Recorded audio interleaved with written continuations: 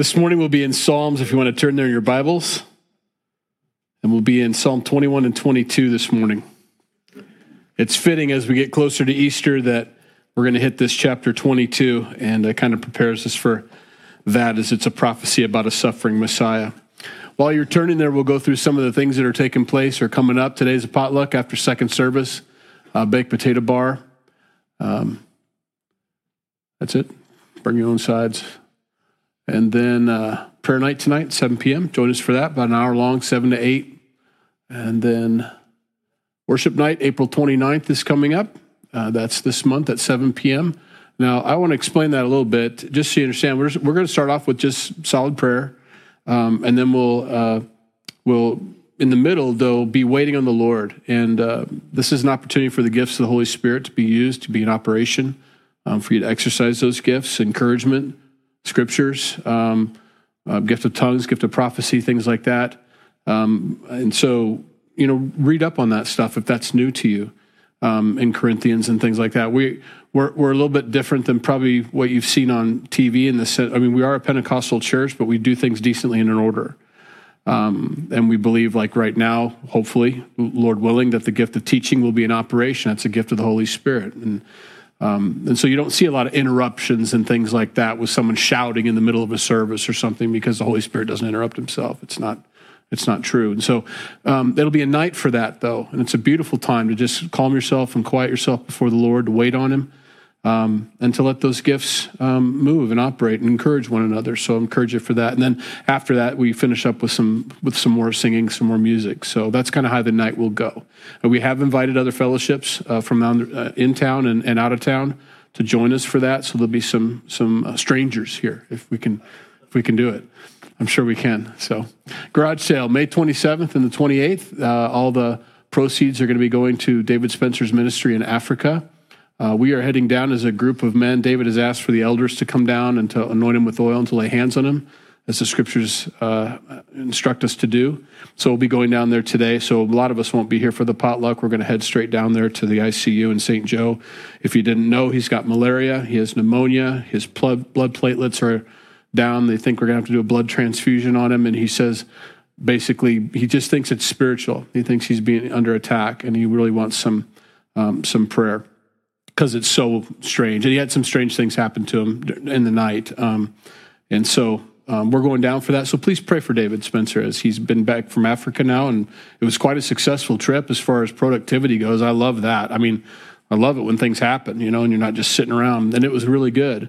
But as he came back sick and beaten up, spiritually. So we're going to go down and be doing that today after the second service. And I think that is it.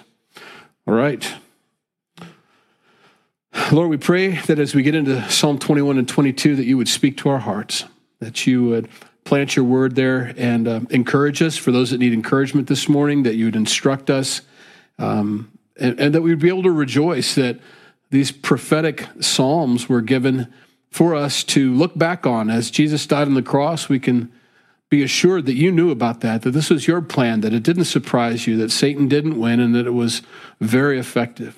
And so we thank you for these two psalms. In Jesus' name, amen. Psalm 21 is a song by David about the joy of the salvation of the Lord, which is fitting because 22 is a prophecy about how we're saved and why we're saved, and it describes the crucifixion of the suffering Messiah. And so as we get into that, it's very apparent that although written thousands of years before the crucifixion of Jesus Christ, and then also hundreds of years before crucifixion was invented, by the way, this Psalm 22 was written so very prophetic. It wasn't like David was looking out at someone who had this happen to them. It's a very strange thing. Nobody understood this, so they would read this and pierced and your bones out of joint. And they didn't understand what they were talking about. But boy, when you saw the crucifixion, they could see that's exactly what David had prophesied. So Psalm 21, the king shall have joy in your strength, O Lord, and in your salvation, how greatly shall he rejoice. You have given him his heart's desire and have not withheld the request of his lips. What David's excited about is that God didn't answer all of his prayers the way he wanted them answered, And this is important because later on the psalmist writes that we pray that our heart's desires are God's heart's desires. And since David was a man after God's own heart, when David says, you answered all my heart's desires, they were God's. It wasn't like I really like a golden chariot. Everybody else has got a golden chariot, and then God gave him a golden chariot. That's not what David prayed for or asked for. They were other things. And so he's describing this here, and some of the things that he asked for and some of the things that God gave him. The king is also admitting that he needs the Lord in this. Kings, generally top dog, so you don't need anybody. I mean, everybody needs you, and it's your job to command and control, basically. That's your mission, to protect, to serve, but also you don't have anybody you can really call upon. You have advisors, but it's really the buck stops with you.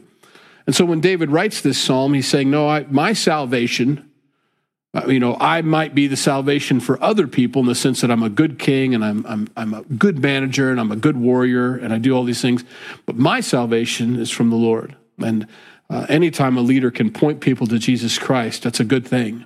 All of us are called to do that. It doesn't matter what our positions are, but we want to point people to Jesus Christ and that he's our salvation, that we're under his authority. And so David does that here. He's not withheld any of the requests of his lips. And so David just pauses and reflects upon that, gives God glory and thanksgiving for that. He says for you, in verse 3, for you meet him with the blessings of goodness. You set a crown of pure gold upon his head. He asks life from you, and you gave it to him. Length of days, forever and ever. Well, we don't live forever and ever, so what's he talking about? He's talking about true salvation, the eternity that we have hope in. He asks life from you, and you gave it to him. Length of days, forever and ever. His glory is great in your salvation. Honor and majesty you have placed upon him, for you have made him most blessed forever. You have made him exceedingly glad with your presence. For the king trusts in the Lord, and through the mercy of the Most High, he shall not be moved. David says all these things were put upon him. These aren't things that he sought out, and these aren't things that he earned. Everything that he has, he says, this is a gift from God. The crown on my head is a gift from God. The fact that glory has been placed on me is a gift from God. These things are the Lord's. I've been blessed with all these things, but I know that God is the one that's done this. David was just a simple shepherd boy, He wasn't out looking to make a name for himself or be great. He just did what he was supposed to do in the field that he was in that day. And that's a lesson, I think, for all of us. That's something to be encouraged in. I don't know where I'm going to be in 10 years, but I know where I am today. And today is the day that I'm going to serve the people that are in front of me, you right now. Yesterday, it was a different story. As my wife was here and Carolyn was here ministering to the ladies, I was doing what I was supposed to do. I was taking care of Bo and focused on him. He was my focus, and I'll bring him up in this story again. I got really blessed by him. He was blessed by me. It's nice to have Dad's attention all to yourself for a while. Mariah was here, and she was with the ladies, so it was just me, or Bo and I. And the day just worked out really well. So that was my day. My day was of one yesterday, and today it's different. And all of us have those moments. But the ministry is the same. It's always the same. It's to reflect Christ to the person in front of you or the people in front of you. And David understood that. David gives him credit for everything that God's ever done for him. That verse 7 really hit me as I was studying. It's the mercy word that got me. We talk about mercy a lot, and we love it. And here's some scriptures for you. I have some cross-references. Matthew 5:7 says, "Blessed are the merciful, for they shall obtain mercy." And that's in the Beatitudes. And we love that. And we kind of know what mercy is. Mercy is not getting what you deserve, but it's also just to look on someone with compassion, with understanding, with a heart for them, Not just mercy, not just I hold out my scepter to you. I will not do what I could do if I wanted to. There's more to it than that. The mercy that David is talking about here, and through mercy of the Most High, he shall not be moved. The king is not moved. He's strengthened by the fact that there's mercy from God upon him. It moves him, or it moves him towards God, and it makes him immovable here on earth. There's something to rejoice over when you know that you're not going to get what you deserve, and you understand why. I think we miss that part a lot of times. The heart of our Father. Why is he giving us mercy? Not just that he's giving us mercy. He's giving us mercy because he absolutely loves us. He chooses to. I want to. I prefer it. I prefer it. He even says that in Hosea 6:6, for I desire mercy and not sacrifice, and the knowledge of God more than burnt offerings. I would prefer you'd obey me, but if you don't, I desire mercy, not a dead lamb. I really do desire to choose to give you the blessing of not giving you what you deserve because I love you. That's his go-to. Sometimes we think of him the other way around. He's just waiting to lay the hammer down, or somehow or another, we've avoided what he really wants to do to us. We sneak into heaven maybe by the skin of our teeth. Maybe he doesn't notice us or whatever.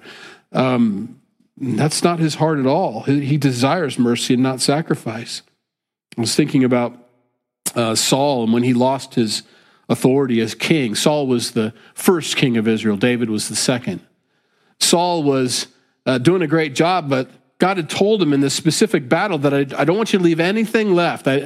I don't want any of the stuff, none of the spoil. It all needs to be killed. Everything needs to be done. I don't want you to bring anything back.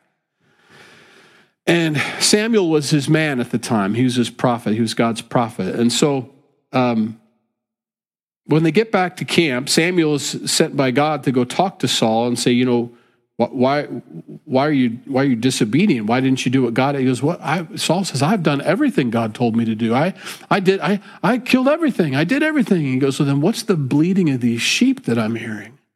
Well, those were the choicest sheep, Saul said. These are the best livestock. I mean, we brought them back to sacrifice them to you, God. He's very disappointed, angry. He says, that's not what I asked you to do. That wasn't the desire of my heart. I would prefer you be obedient than to bring back sacrifices. What good is it? I don't want that as a sacrifice. What I wanted was you to do what I asked you to do, not to bring a sacrifice to me. And so from that day forward, he says, this kingship, this ability for you to rule and reign is being taken from you. You're no longer worthy to be a king. God loves mercy. He loves that. In Hebrews chapter 8, verse 12, for I will be merciful to their unrighteousness, and their sins and their lawless deeds I will remember no more. God chooses to do that, to be merciful to us. Hebrews 4:15, for we do not have a high priest who cannot sympathize with our weakness, but was in all points tempted as we are, yet without sin. I bring that in. It doesn't say mercy in it, but that's essentially what he's saying is that I can sympathize with your weakness. I understand that. I give mercy because I understand you. And it's so nice to be understood by God. The fact that God looks down upon any of us and decides to give us mercy, this mercy, is what strengthens David and should strengthen us, is because I understand you. I understand what you need. What you need right now is to see me accepting you, to forgive you, to not do what I should do to you, what you need right now. And any parent, any good parent understands this when they're working with their children, when they're raising kids. There is a time when they need to be taught, a lesson, or they need to be punished. There's also a time, there are moments, and you need to be led by the Spirit, when what they need from you is understanding. That they need to see mercy. They need to know that it's not always that, there's mercy available to them. I was telling you with Bo yesterday, it was just such a wonderful time. I look for this in people. I look for mercy in people. It's one of my secret litmus tests for ministry here at Calvary. So there, I gave it away. I look for people that are merciful. I like that. It's very, very important for ministry. It's so important. Not just to be right, not just to be doctrinally sound. That's all important. But for merciful people. And I learn mercy and I see mercy more often in my children or kids than I do adults. A lot of time we think too much as adults, I think. So driving around with Bo, here's my story. I'm driving around with Bo. We were going to Chick-fil-A because that's what we wanted to eat. And I said, I don't know. I think it's spring break, but maybe they're open. We'll see what happens. And they were the only ones open in the whole cafe on campus. So you bet. We got Chick-fil-A. We didn't have to go to St. Joe or anything. It was great. And we got it. And as we were going there, we saw there was a baseball game. Now, that's Bo's new thing. He's had one baseball practice under his belt.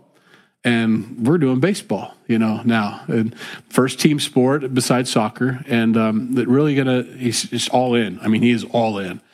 And so we drove by, we saw the Northwest was warming up for a baseball game. I said, well, let's just eat there, And on our way to there, he's got his window down. It's not that warm that you can have your window down, but he's got our window down in the truck, and he's just staring like this at his door. Like, what are you doing? He goes, there's a bug. He's trying to get out. I'm trying to let him out. It seems like a small thing, but that's mercy. Who cares about a bug? How many of you care about bugs any day at all? I mean, honestly, you used to maybe as a kid, but I look over and I remember having mercy for bugs, a beetle on its back. I don't step on them. When I was a kid, I'd flip them back over. I'd take the time and let them grab onto my finger and roll them back over because what a horrible way to die on your back and you can't get flipped over. So I'd flip them over. I looked for that. I saw that mercy in him. I said, hey, he's not going anywhere. And he rolls the window up. He goes, now he wants out. So I rolls it back down and he's having this thing with this bug, I said, well, it's too windy. I said, you got to wait till we stop. And so here I am joining in his mercy. It's contagious. I could have said, well, just flick him. He'll go out, No, wouldn't survive that, would he? I said, no, why don't you wait till we stop to get the Chick-fil-A, and then when the window goes down, he'll just climb out. We'll just leave it open while we're there. And we came back, and he goes, oh, yeah, the bug's gone. It's a dumb, small story. But it's mercy at its purest form, I think. It's looking at something and I want you to understand that God sees us not like a bug, but kind of like a bug, sees us, that helplessness, sees us on our back, even if it was our own fault, even if we put ourselves in that position, even if we're too dumb to get out of it, I mean, I've got kids that shut lights off so moths can figure it out, because the moths are confused by the lights, so they'll turn the lights off. And there they go. Because they think it's the moon and they're trying to navigate. And that's why the bugs always hit the light, because they can't navigate. So they turn the lights off. Mercy. To see something innocent and living and want to do something to help it. I said, that is the heart of God right there for us. You can't help yourself. We don't think of ourselves as bugs, but compared to God, I mean, honestly, we're made in his image, but we're nowhere near as smart. We're powerful, we're capable. And so when God looks down at us, he says, that's how he sees us, with a pure, innocent, beautiful mercy. So please know that. We have a high priest that he sympathizes with our weaknesses. I rely that. And David does too. He says, and that makes me stronger. That makes me immovable. It makes you immovable in your faith when you understand your God that you worship. You're not worshiping because he's the biggest, toughest guy in the universe. You worship him because he thinks that way about you, and cares for you. Verse 8, your hand will find all your enemies. Your right hand will find those who hate you. You make them as a fiery oven in the time of your anger. The Lord shall swallow them up in his wrath, and the fire shall devour them. Their offspring you shall destroy from the earth, their descendants from among the sons of men. For they intended evil against you. They devised a plot which they are not able to perform. Therefore you will make them turn their back. You will make ready your arrows on your string toward their faces. Wait, where's the mercy? Isn't that interesting? What's the difference? What happened? I think that's where we get a misunderstanding of mercy. We misunderstand God's love. We all know the story from the Oscars. I'm sure it's been saturated from, east to west. It's hard not to have somebody that knows that Will Smith smacked Chris Rock across the face, regardless of how you feel about it. Some of the comments about it from Christians was, he said he was a vessel of love and look what he does. Well, and I'm not picking a side here, but was it love for his wife? Appropriate or not, or inappropriate or not, pop culture's pop culture, staged or not, I don't care. It's just a good point to make. What is love? And how is it that the world translate a vessel of love as somebody who's pathetically weak and doesn't do anything and doesn't move, doesn't harm, doesn't... See, God's mercy God's love is big and complete and thorough and dynamic, in the sense that for God so loved the world, well, okay, he sent his only son to die on the cross. If you're not thinking about it, there is there's a dichotomy there. There's a problem with that. Why go to violence? God is a God of war, but against whom? We get a very good handle on what true love looks like, what true mercy looks like, what true grace looks like from God, and he is our only example of that.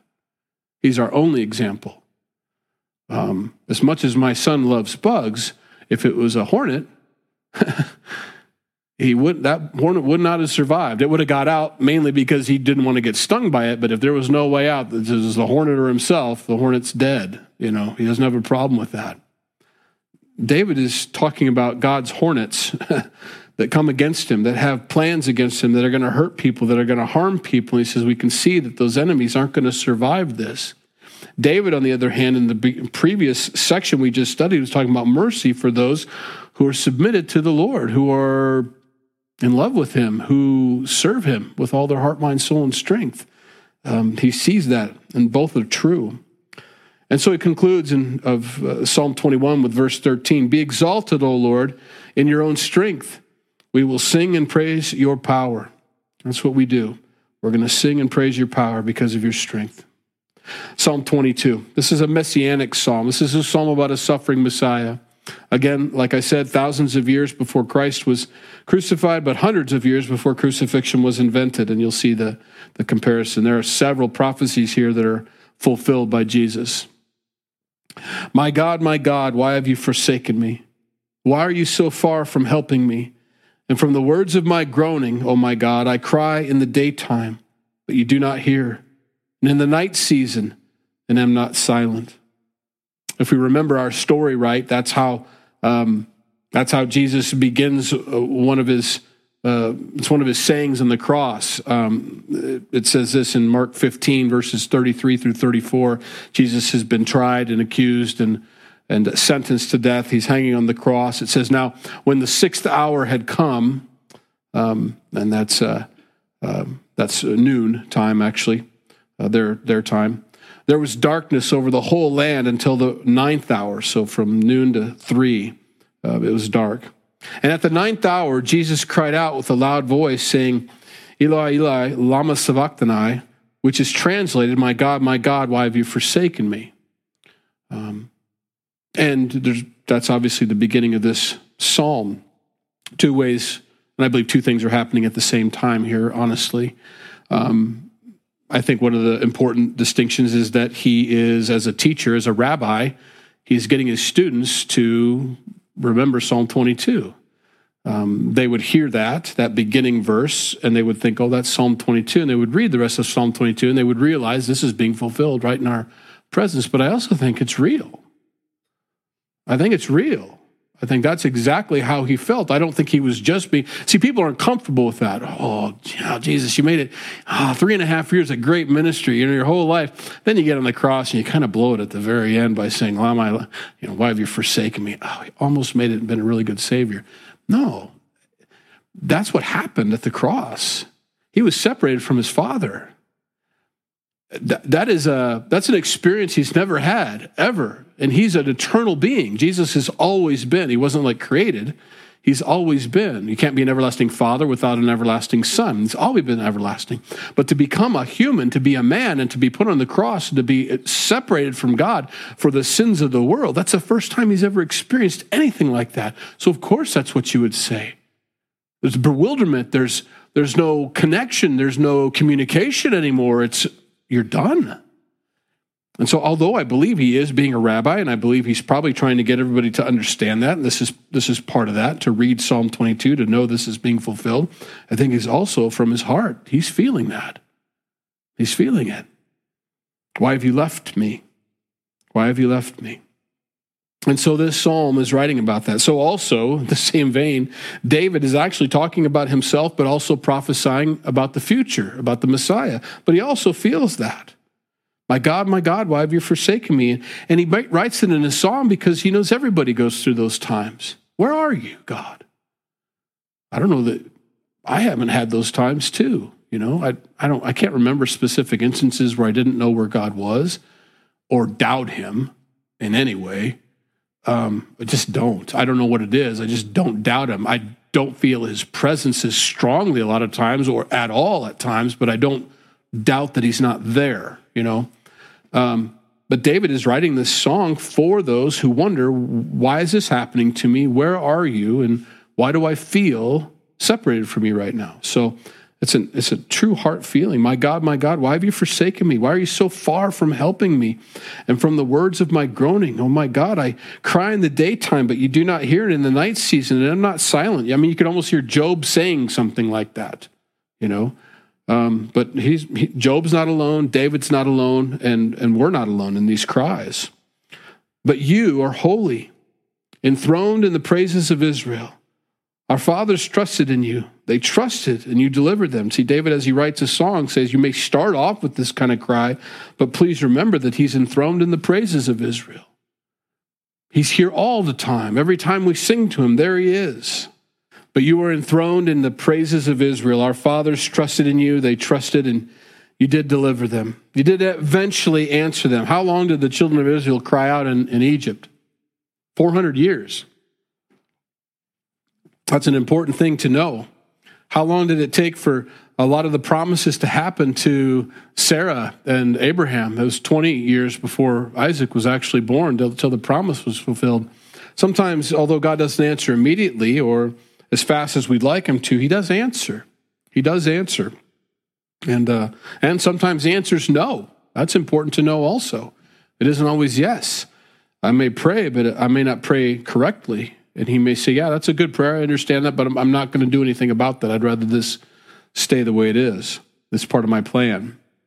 And so David reminds him that he's enthroned in the praises of Israel. Begin to praise the Lord if you want to be close to him. Begin to seek his face and to spend time with him and to glorify him for who he is. And God will do amazing things. He'll begin to show up.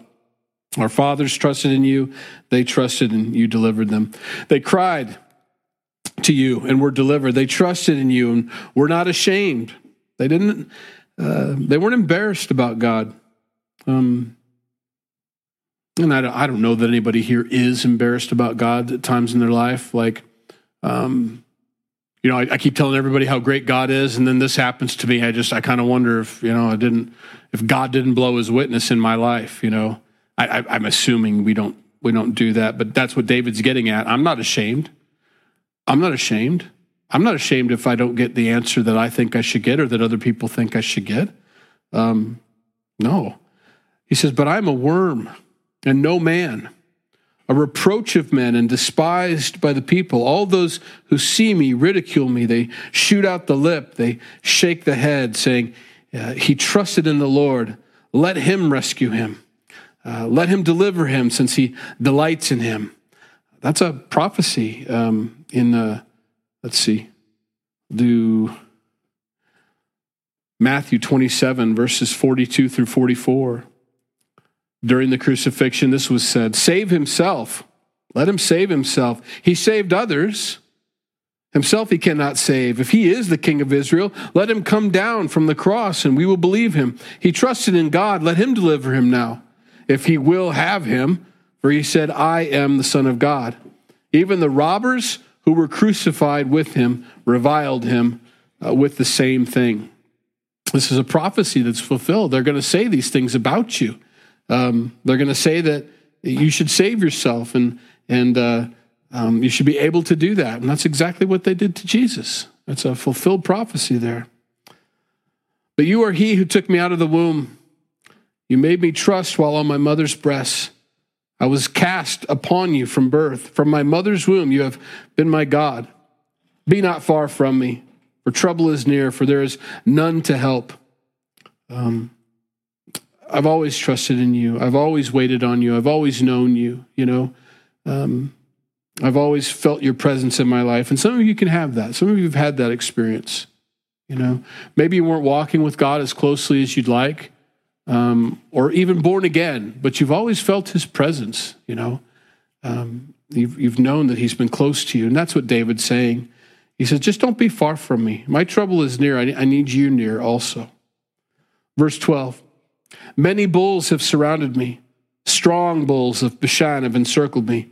They gape at me with their mouths like raging and roaring lion. I'm poured out like water, and all my bones are out of joint. My heart is like wax. It is melted within me. My strength is dried up like a potsherd, and my tongue clings to my jaws. You've brought me to the dust of death. If you read a physician's account of the crucifixion, you'll see a lot of these things are very similar. The suffocation, the idea of being nailed in the feet and then nailed in the hands is to take a breath, you'd have to push up, take a breath, and then you'd hang down and let that breath out. And pretty soon you don't have the strength to push up anymore. And obviously it hurts so much. And so you begin to suffocate and your lungs begin to fill and the sac around your heart begins to fill with water. And you begin to feel all those things. And then obviously the weight, you can't handle the weight of being hanging there and you feel your tendons giving way. And so that's what he's describing is very, very accurately that crucifixion. It says in verse 16, for dogs have surrounded me. The congregation of the wicked has enclosed me. They pierced my hands and my feet. I can count all my bones. They look and stare at me. They divide my garments among them, and for my clothing they cast lots.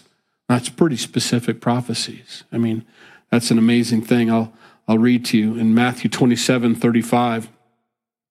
Then they crucified him and divided his garments, casting lots that it might be fulfilled, which was spoken by the prophets. They divided my garments among them, and for my clothing they cast lots. So even Matthew describes this moment right here, David's psalm, as a prophecy. That David was being a prophet when he spoke this. I don't know that David understood that. Maybe he did. But they certainly understood that later on. In Matthew 26, verses 67 through 68, then they spat in his face and they beat him, and others struck him with the palms of their hands, saying, prophesy to us, Christ, who is the one who struck you? And those would be the bulls that are surrounding him. Verse 19, but you, O Lord, do not be far from me. O my strength, hasten to help me. Deliver me from the sword, my precious life from the power of the dog. Save me from the lion's mouth and from the horns of the wild oxen. And then there's this gap, and he writes, you've answered me. You can almost see the words, it is finished, put in place there. It's done. It's done. Verse 22 describes the success, the salvation that took place from God. I will declare your name to my brethren. In the midst of the assembly, I will praise you. You who fear the Lord, praise him. All you descendants of Jacob, glorify him and fear him, all you offspring of Israel. This is Easter. This is the resurrection. This is after it is finished. We see 22, 23, 24 describing the celebration that took place. He's alive. He's alive, You can hear the joy. And then he begins to describe here in the next section evangelism and how the whole world is going to talk about this, This is way more than David having a bad day and writing a song about it, For he has not despised nor abhorred the affliction of the afflicted, nor has he hidden his face from him. But when he cried to him, he heard. My praise shall be of you in the great assembly. I will pay my vows before those who fear him. The poor shall eat and be satisfied. Those who seek him will praise the Lord. Let your heart live forever. All the ends of the world shall remember and turn to the Lord, and all the families of the nations shall worship before you. For the kingdom is of the Lord's, and he rules over the nations. All the prosperous of the earth shall eat and worship. All those who go down to the dust shall bow before him, even he who cannot keep himself alive. In Romans chapter 14, verse 11, it says, as I live, says the Lord, every knee shall bow to me and every tongue shall confess to God. And this is what's happening. And the world will all go through that and experience that. It says this about evangelism, 30 and 31, a posterity shall serve him. It will be recounted of the Lord to the next generation. They will come and declare his righteousness to a people who will be born, that he has done this. It's such a powerful prophecy. I know that and then of course Psalm 23 next week will be the shepherd's psalm, but as we close here, I try to remind people of this, and it isn't a big deal, but it helps me in my mind. So I'm going to pass it on to you. That Genesis 22 and Psalm 22 and then Luke 22, they all go together. They're all the same event. Genesis 22 is about Abraham and Isaac going to the top of the mountain, Mount Moriah, which is where Christ was crucified, on Mount Moriah, the same location. And then in Luke 22, he's on Mount Moriah. So all three lead to that one place and a geographic location there. And it all talks about the same thing, one symbolically. Genesis 22 describes the symbolic of the son carrying the wood on his back up the hill, the father with the instrument of wrath in his hand, and so on. And then it says there's a ram caught in a thicket, caught in the thorn bushes, and that's going to be the sacrifice. And then we see Jesus in Luke 22 going up the mountain, same mountain, with the wood on his back, with the instrument of wrath in the Father's hands, and also a crown of thorns. He's caught in the thicket. It's very interesting, amazing stuff, how it all ties together and how God is trying to get a clear message across, And then to talk about us. 30 and 31 is us, if you didn't know that. We're the people. We're the people. We're the posterity. We serve him. We recount the Lord to the next generation, that Sunday school ministry and in our own homes and anybody that'll listen. We tell them about these things, declare his righteousness to a people who will be born, that he's done this, and it's an exciting thing. It's beautiful. And that's where we close. I have one verse, and then we'll leave it this. Mark 16:15. And he said to them, "Go into all the world and preach the gospel to every creature." And I would add to that also, be the gospel, in the sense that you're the merciful. Be that to people. What's so good about a gospel if it doesn't change the person, and the person isn't full of joy, long-suffering, patience, kindness, gentleness, all these fruits of being saved, we want to do that. We want to share the gospel. We also want to be that. Let's pray. Lord, we thank you for your word this morning. We pray that you'd speak to our hearts, or keep it in our hearts is what I want. That's what I mean to say. That your word wouldn't get stolen away or snatched away, that the cares of this world wouldn't cause us to forget what you spoke to us today, the change that took place. Either you brought things to our remembrance, or you convicted us about a certain area, or encouraged us, or we feel more solid. I pray that whatever's waiting for us outside that door as we leave today, that it wouldn't steal that away from us, that this word that's been planted would bear a lot of fruit in our lives, and it would never be taken away or be scorched by anything. It would really take root, Lord. And we love you. In Jesus' name we pray. Amen. If you need prayer before you go, please come up. Be glad to pray with you.